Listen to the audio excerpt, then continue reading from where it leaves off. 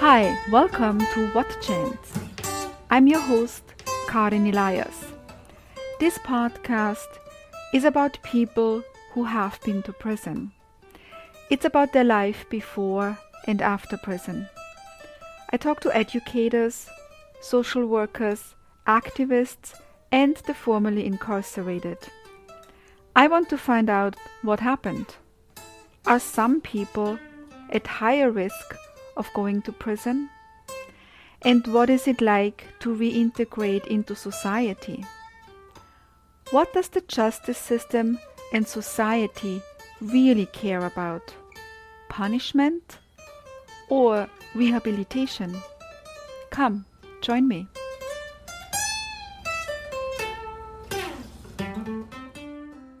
My guest today is Glenn Cox. Welcome, Glenn.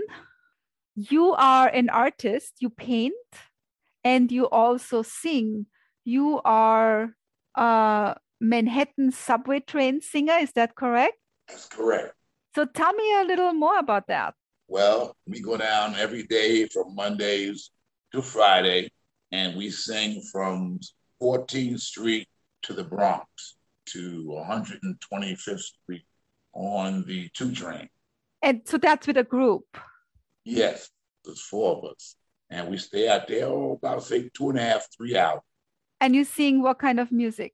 We sing R&B music, Temptation music, Four Tops, Barry Manilow, believe it or not, a few others, beat on Rolling Stone songs, Nice, nice. And so when did you start this? In 2012. 2012. So what happened in 2012 that made you start this? Well, at the time, I was working at McDonald's. I was on the subway train heading to work, and a group came past me singing a Christmas song that I knew, and I joined in, and the guy gave me his card. And it took about 2 months for me to call because I was working and I needed something consistent. I didn't think they made that much money, but they made construction money. What I mean by that, they make about $90 to $100 a day each. So I tried it. The first day, I think I made $78. So I went home and told my friend, they said, try it again tomorrow. Second time, I made $128. So I've been doing that ever since. And I met some beautiful people.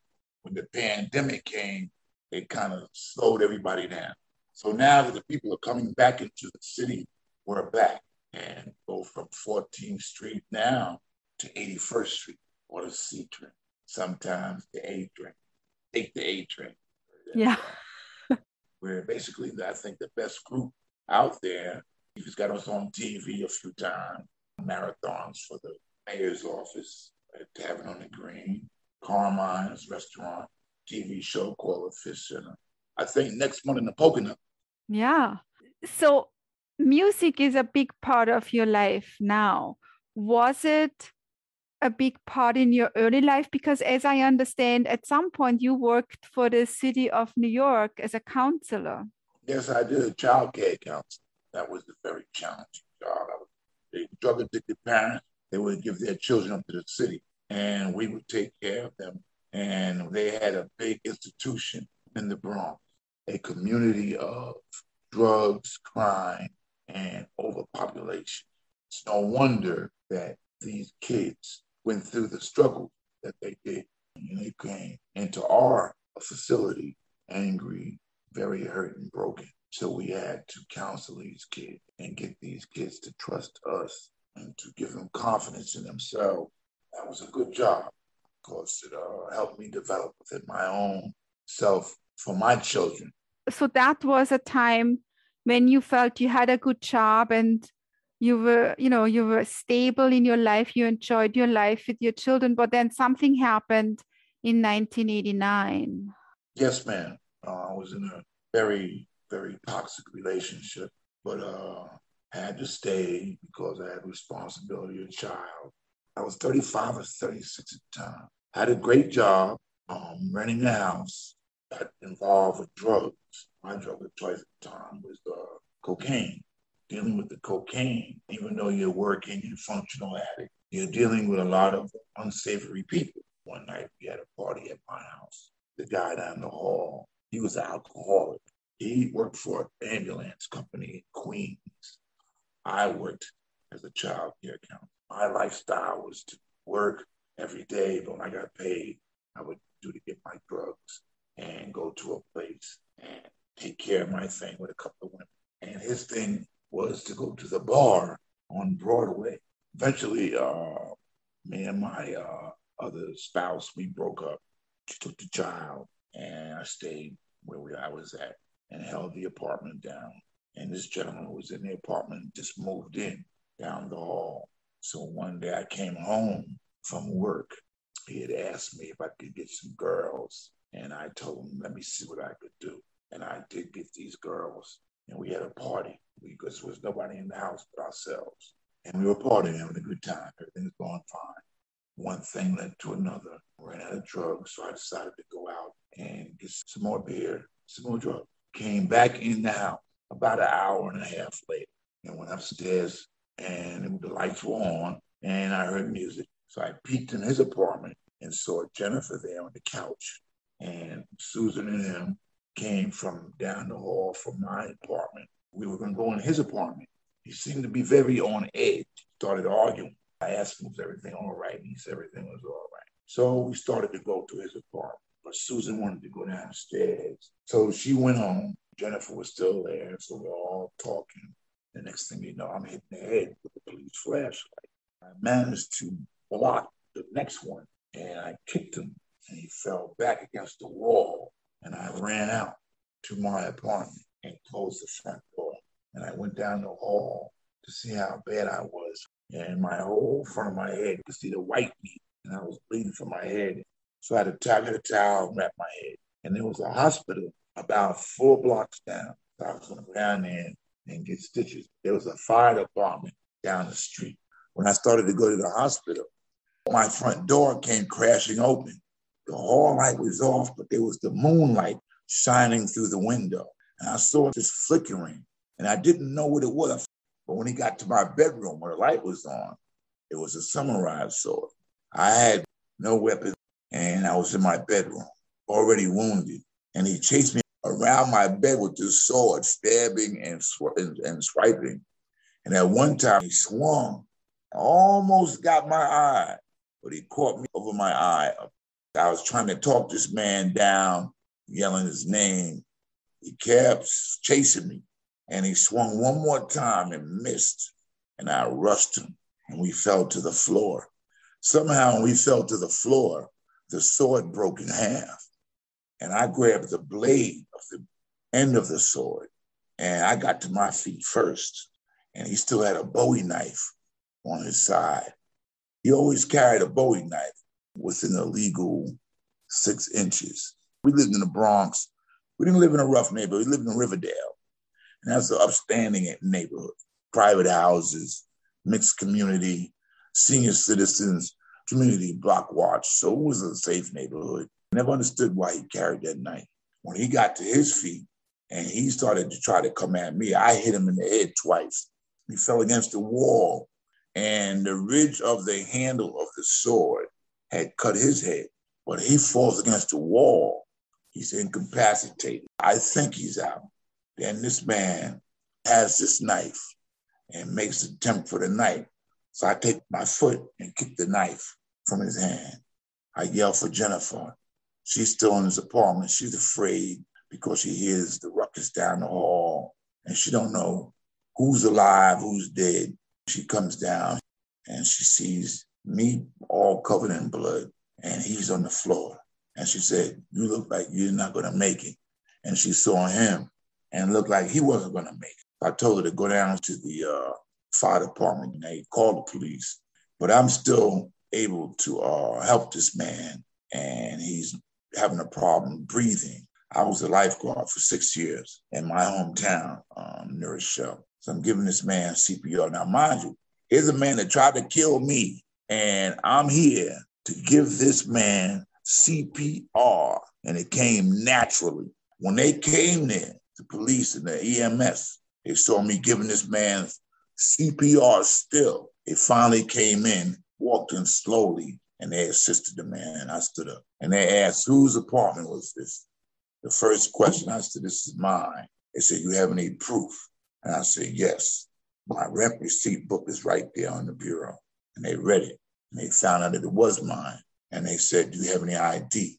And I gave my identification card. And they found out that I worked for the same agency they did, but I was in child care. So they said, well, he's one of ours. So they looked at each other, and I said, well, what you going to do with this guy? And they said, well, Mr. Cox, this man doesn't look like he's going to make it. And you kind of bad off, too. First, I have to place you under arrest. And they said, the girl did say that he chased you to your apartment. They had her downstairs, Jennifer, in their police car. They didn't allow her to come back up. And they said, well, we have to let a judge decide. We're just officer detective. So here I go, handcuffed. They allowed me to get dressed New Year's Eve. And they took me to the hospital first, got stitches. And I had bruised ribs. And I think my wrist was fractured. And he was still there. And they took me to the police station and had me in a cell for like 3 or 4 hours. And the phone finally rang about 2 a.m. And I remember it was quiet. And his office was dark, but he had like a reading light over his desk. And he answered the phone. And you could only see the silhouette of this man's head. You couldn't see the details of this detective's face. And he said, yes, I understand. Okay. And he hung the phone up. And I asked him, who was that? And he said, that was a hospital. And I said, well, what did they say? How's the man doing? And he said, the gentleman passed away. And I said, oh my God. And I knew I was done for. And the only reason is because he was European and I was Black. I still knew that I didn't stand a chance, even at that age, and was never involved with the police, never had no problem, no felony, no misdemeanor, no nothing. But I knew inside of myself, because the town that I lived in, Riverdale, I knew that I was finished, and I was. Before they took me to the hospital, they took me to the police department, and they put me in a holding cell. They handcuffed me under the bench like a dog. They had me sit on the floor, and my head was bleeding. And they said, well, sometimes we have to do that to people who are dangerous. I had no weapons on me. I was incapacitated, but it was a racist move. So there you were attacked, defending yourself. You made it, and then you end up being arrested. I was arrested. And you end up being charged for killing the man? Yeah, at first it was an assault, but once he passed, the charges anteed up to manslaughter 1 and second-degree murder. How can that be when this man attacked me? How did that feel? Like it must have totally surprised you that you end up in front of a jury convicted. There was no witness that could describe what happened? Now, here's the girl. Now, they had her for the testimony in the grand jury. Her name was Jennifer. And she had made a statement. Then she became the DA's witness because they found out that she had open warrants on her for vagrancy and all kind of stuff. So what they did was gave her an option.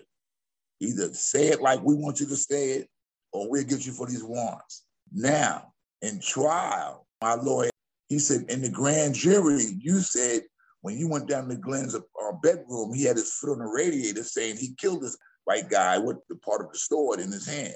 Now, the police officer said when they got to the house, they made you stay in the patrol car. And when they came down, the detective, the patrol, and the EMS came down, they all testified. We saw Mr. Cox giving the man CPR.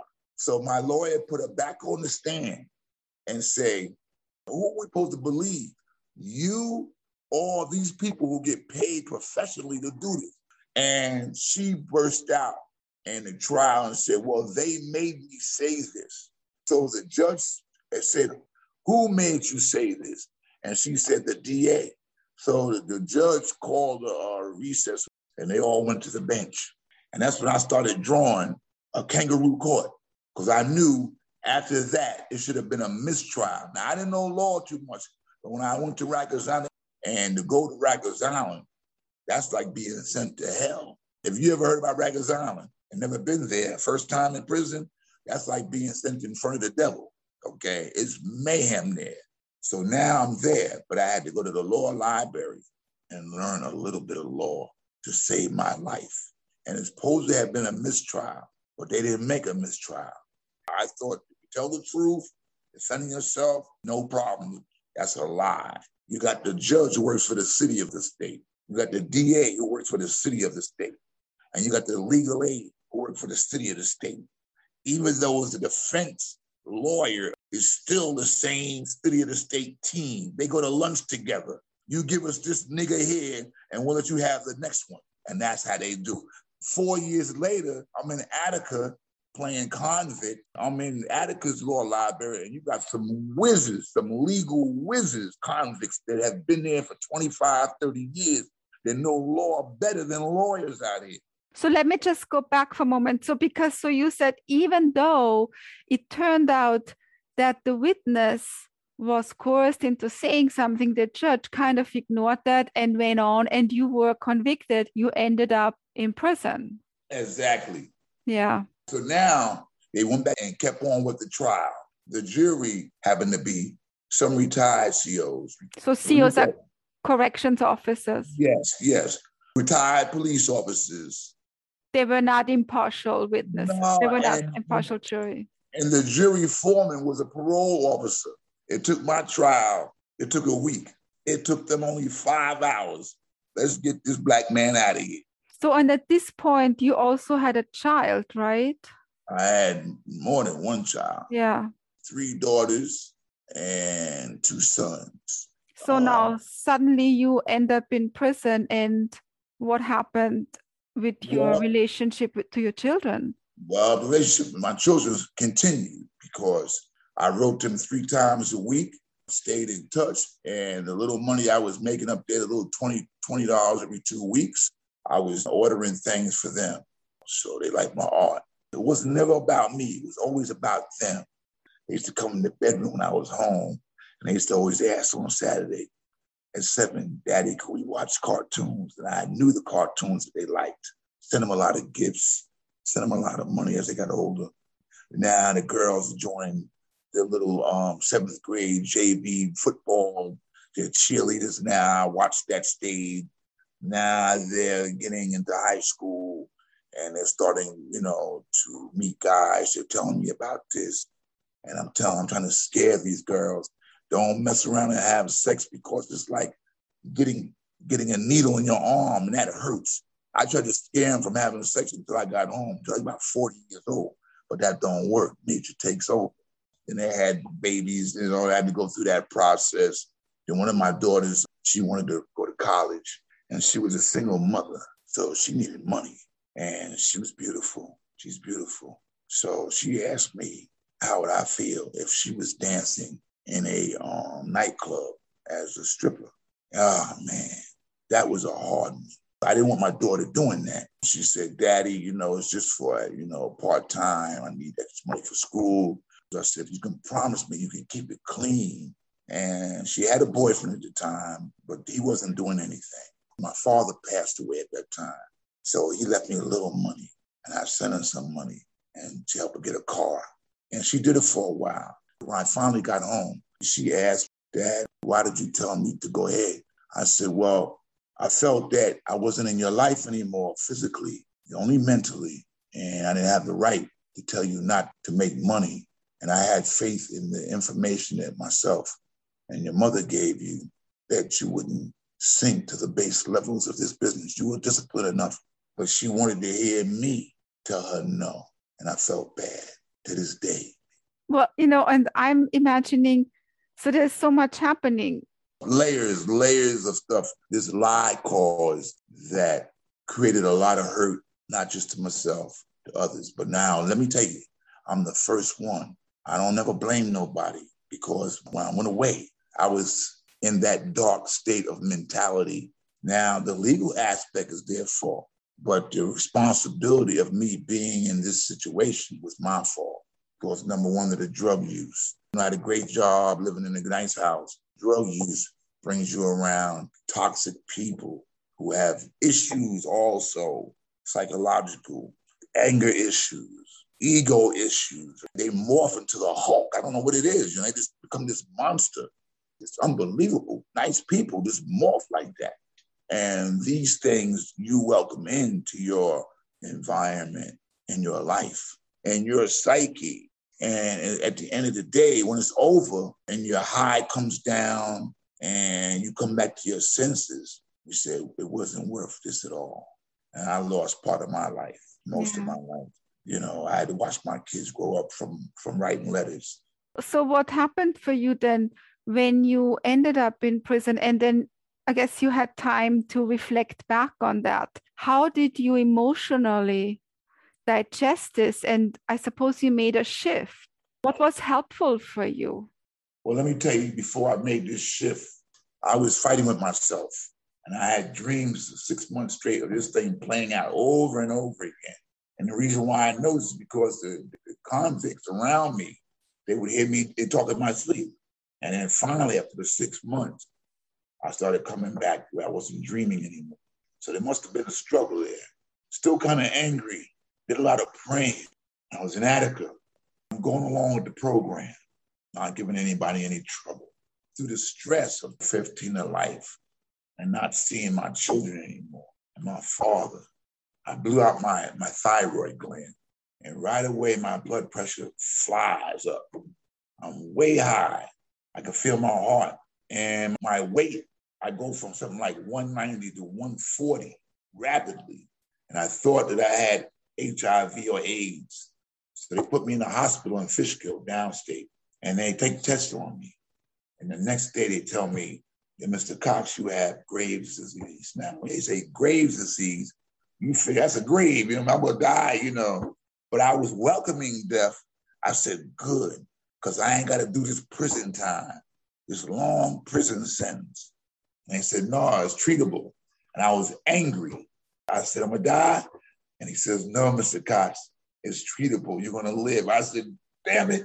And they gave me heart medication. They sent me to a specialist, and then they gave me medication. But after that, I started to be so angry. I'd go to the church in Attica and sit in the back and talk to myself, plagued with depression. And there, you know, we have to deal with depression on our own, within ourselves, on our own. You can't even talk about it. Convicts consider it as a thing of weakness. And they'll prey on you.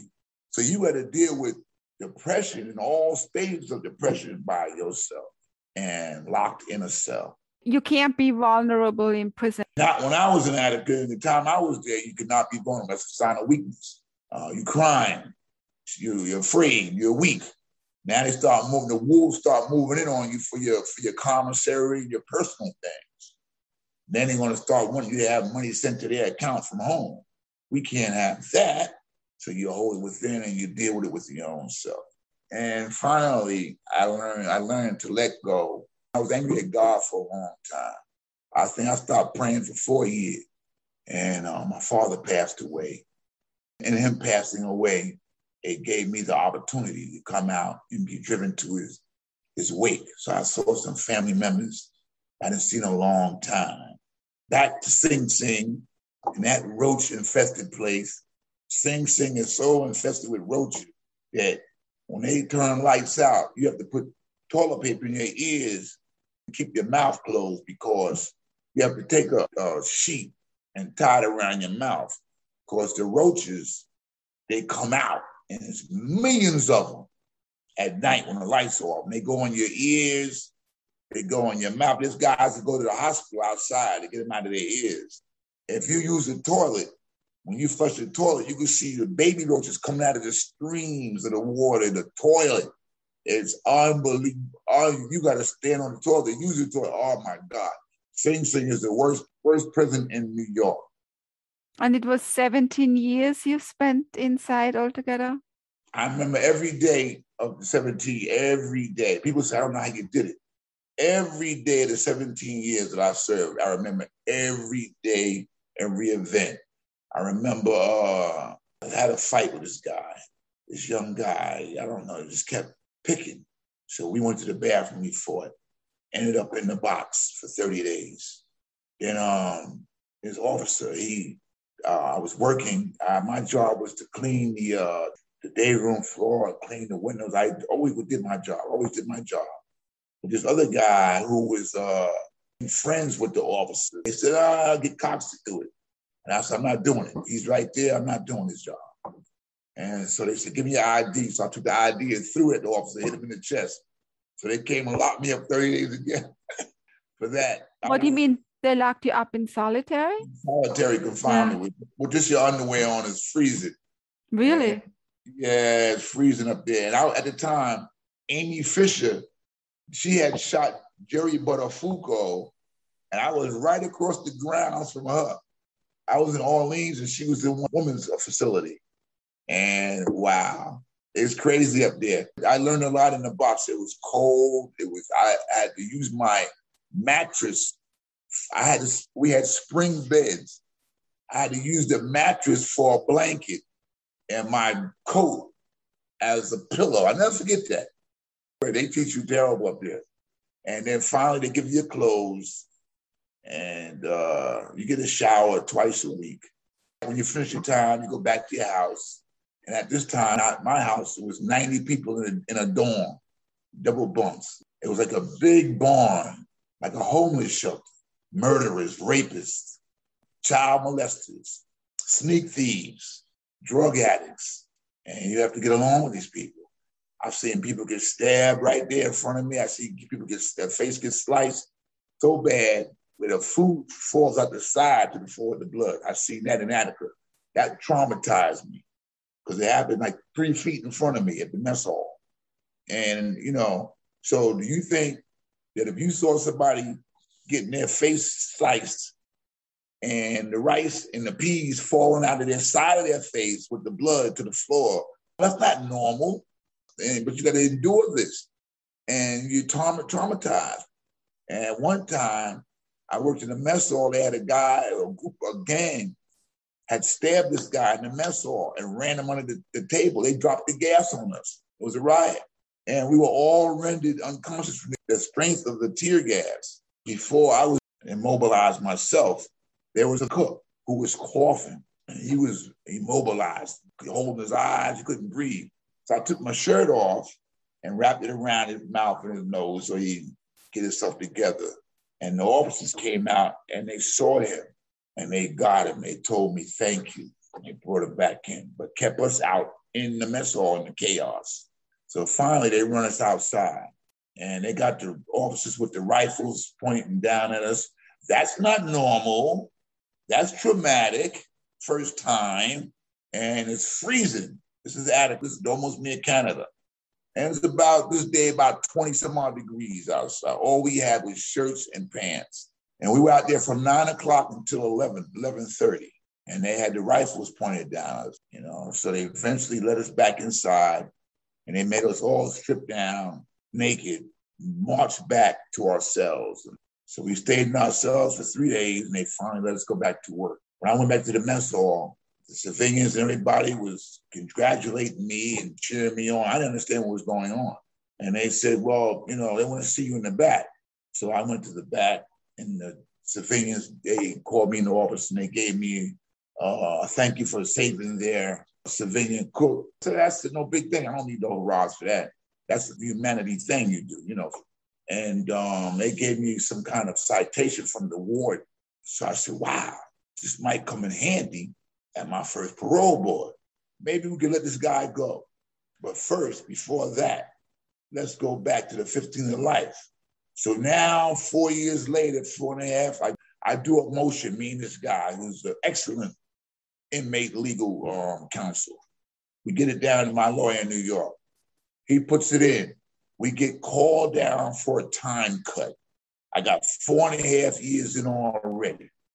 Everybody's telling me, this is your first time, Cox, they're going to let you go. And the circumstances or whatever happened, they're going to let you go. So I go back down to New York. I see my kids at Rikers Island. Everything is fine. Okay. I'm down there for 3 months and I get resentenced. I go in front of the same judge. They took me to court 3 times. I went in front of 3 different judges. And 2 of them said, we can't resentence you because the judge that you blew trial from, she has to resentence you. I knew I was doomed again because she's mad because the appellate division overturned her first conviction. So now it makes her look like she's incompetent. So now they take me to her and she sentenced me. I don't agree. This is what she says on the record. I don't agree with the appellate division. I believe they made a mistake. I think my minimum of giving this man 15 to life was adequate, being in the circumstances. Man defended himself, okay? They broke it down from murder 2 to manslaughter 1. She said, I'm going to give him the max of the manslaughter and send him back upstate. Now, I'm just a puppet. They don't give a damn. It's me doing the time. So now I'm back upstate. Let me just clarify this. So you were inside for about 4 years and then your case was looked at again? Yes, ma'am. And at that point, it was reduced to manslaughter. People said I could have got the justifiable homicide, but I had the right to defend myself. But they say in the state of New York, they don't give that to people. But you do see state cases cited in New York State, justifiable homicide. They didn't give it to me, once again, because I'm a black man, and this is the white man. And that's how it was then. The judge could have re-honored herself had she had got out of her own emotions and own racist thinking, her and the DA, and said, well, we got 40 years out of this man illegally, let him go. But no. So I had to do 4 more years to my first parole board. And I figured, now I know I'll get a break. I did 8 years.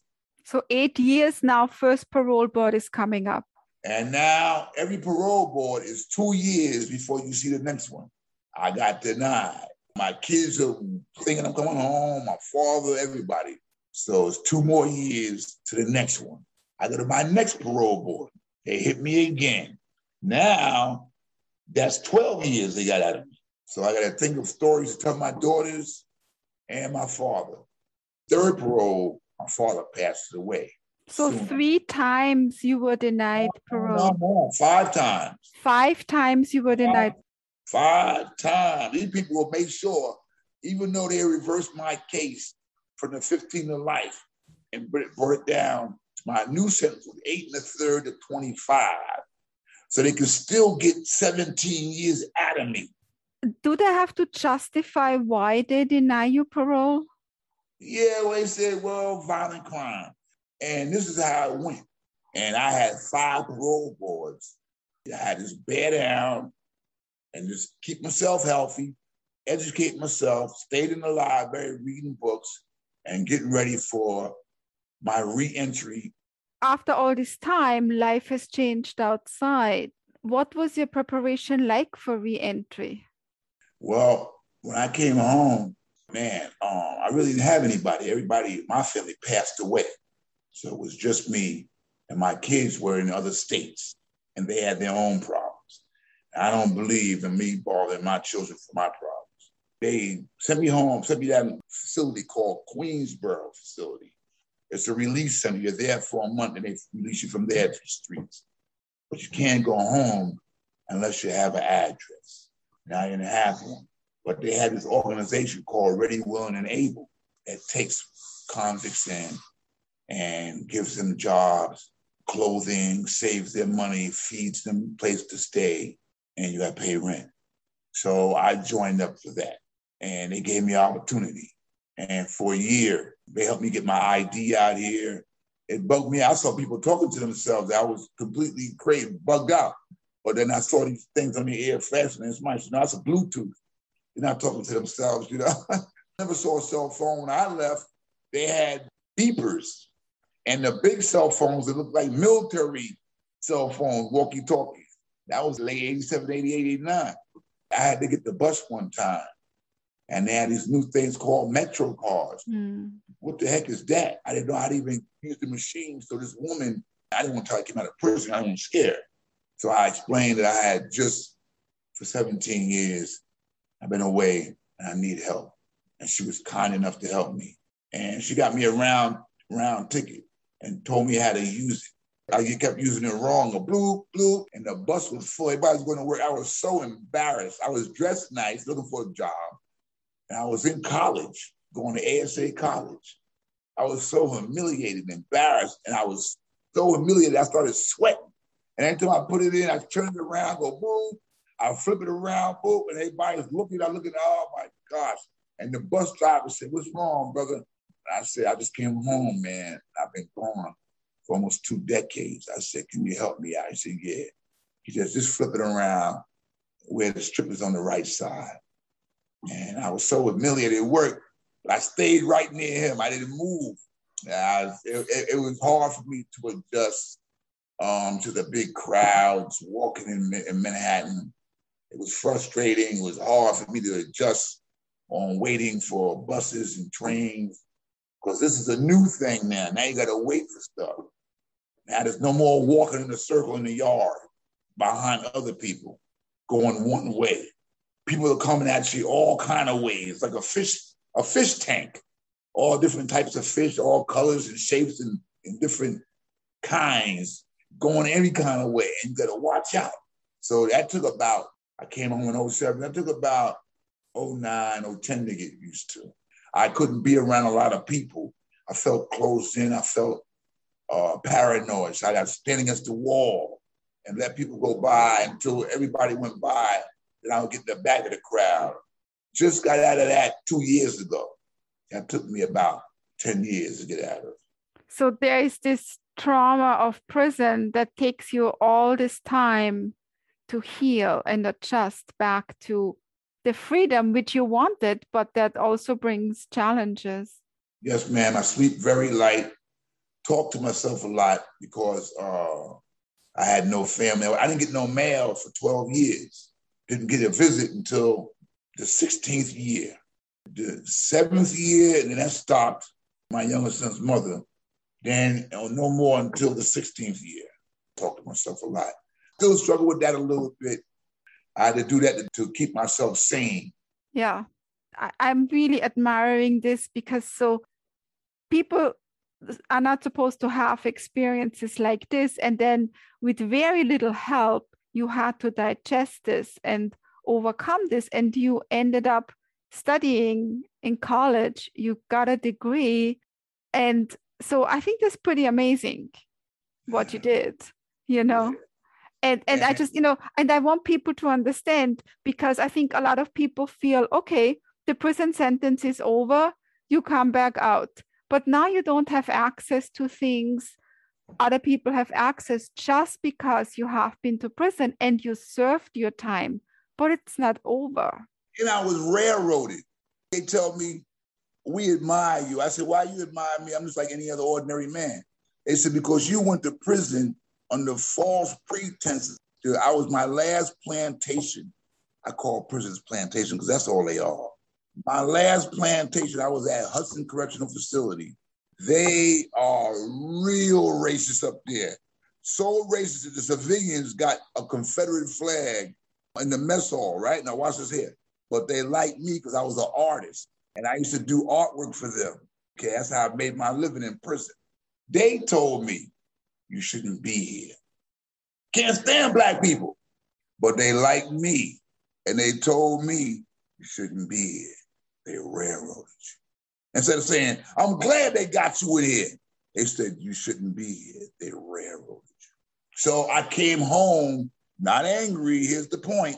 I'm going to get revenge. But I did come home. I went to this lawyer's office and I told him my story. And he said, they locked you up. How many years for that? He said, that was justifiable homicide. And I wanted the man to take my case, but he was already involved in cases. And I just got frustrated. So then I lived in Brooklyn on the same street as Eric Adams. And yeah, he's a regular guy. I lived in the brownstone right in Bed-Stuy. And he said, hey, brother, I didn't know who he was at the time until I saw him on the news years ago. When I first came home and I told him my story, he said, yeah, you shouldn't have been no time for that. That's self-defense. I just never had the resources to get my minutes and my case looked at. So, and now, how do you approach life? I suppose you have to make some peace with that, because if you are dwelling on the past, you're not going to be able to move forward, live in the present. Well, here's how I moved forward. And here's how I finally came, as you said earlier, to terms.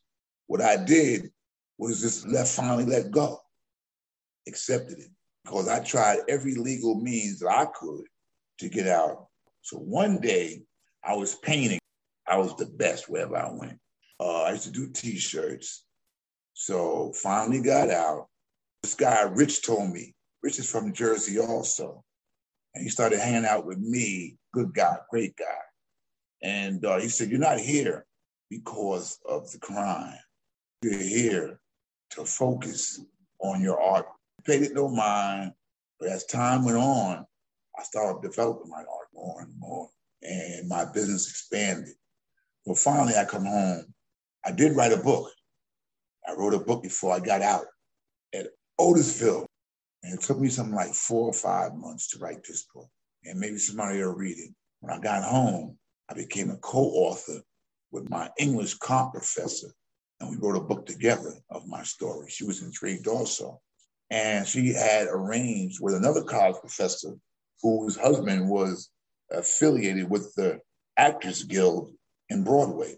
He had some actors play certain roles of my trial: judge, DA, me, jury, my mother and father.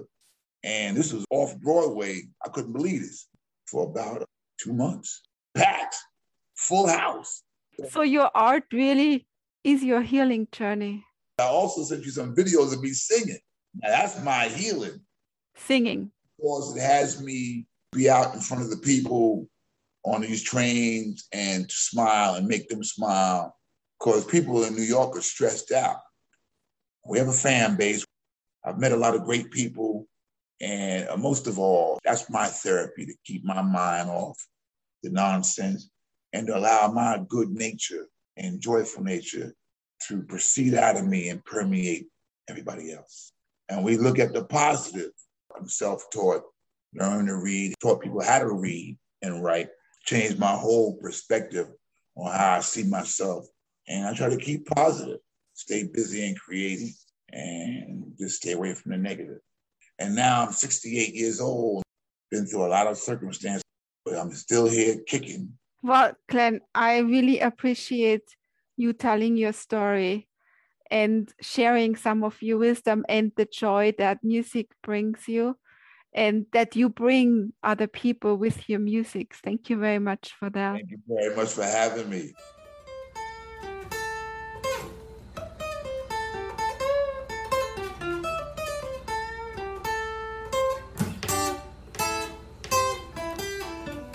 What Chance is created in New York with cover art by Hernan Braberman and original music by Max Elias.